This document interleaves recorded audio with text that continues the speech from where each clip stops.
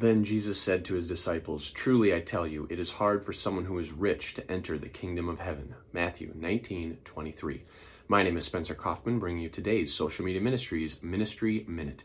These are the words of Jesus. He's telling his disciples about the rich young ruler who went away sad because he had great wealth. Jesus told him to sell everything he had, and he didn't want to do that. So Jesus said it's hard for someone who is rich to enter the kingdom of heaven. Now, does that mean if you're rich, you cannot enter the kingdom of heaven? No.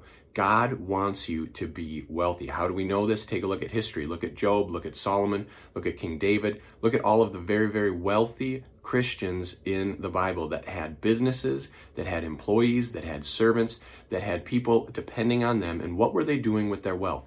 They were honoring God. They were giving it to the poor. They were giving it to people less fortunate than them.